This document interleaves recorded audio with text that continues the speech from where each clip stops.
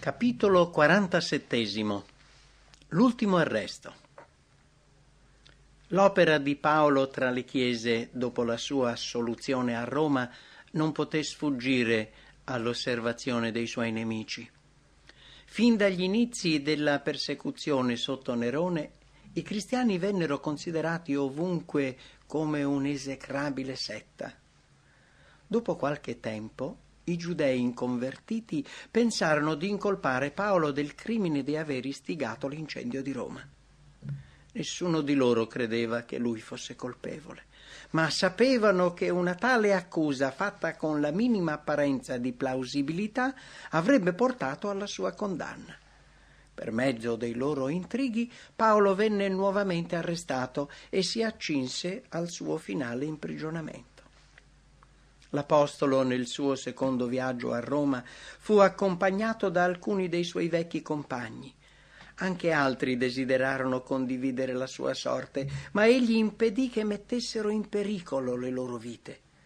La prospettiva che aveva dinanzi era molto meno favorevole di quella del suo primo imprigionamento. La persecuzione sotto Nerone aveva provocato una decimazione dei cristiani in Roma. Migliaia erano stati martirizzati per la fede, molti altri avevano lasciato la città e quelli rimasti erano grandemente depressi e intimiditi. Arrivato a Roma, Paolo fu posto in una buia cella nella quale sarebbe dovuto rimanere rinchiuso fino alla morte. Accusato di aver istigato uno dei più bassi e terribili crimini contro la città e la nazione, egli divenne oggetto dell'universale esecrazione. I pochi amici che avevano condiviso il lavoro dell'Apostolo ora cominciarono a lasciarlo, alcuni per diserzione e altri per andare in missione nelle varie chiese.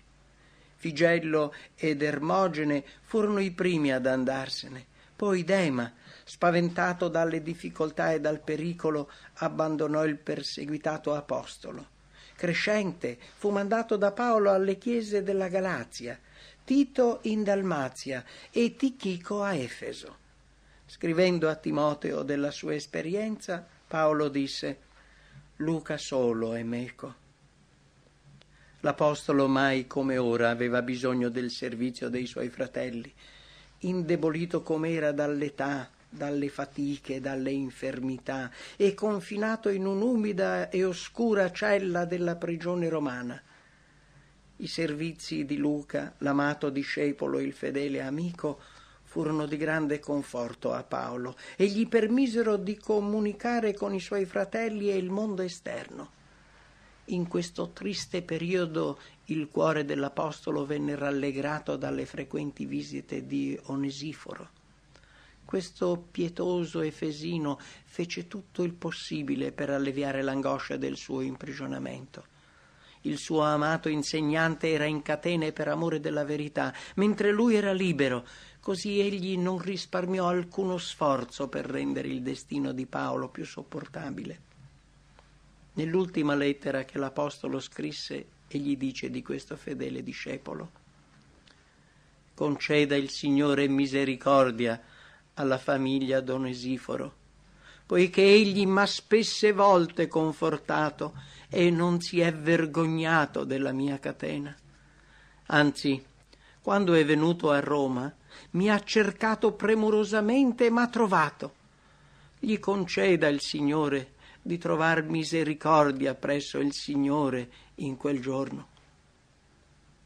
Il desiderio di amore e di simpatia è posto nel cuore da Dio stesso. Cristo, nella sua ora di agonia nel Getsemane, bramava la simpatia dei suoi discepoli. E Paolo, sebbene in apparenza sembrasse essere indifferente alle difficoltà e alle sofferenze, bramava la simpatia e la compagnia dei suoi fratelli.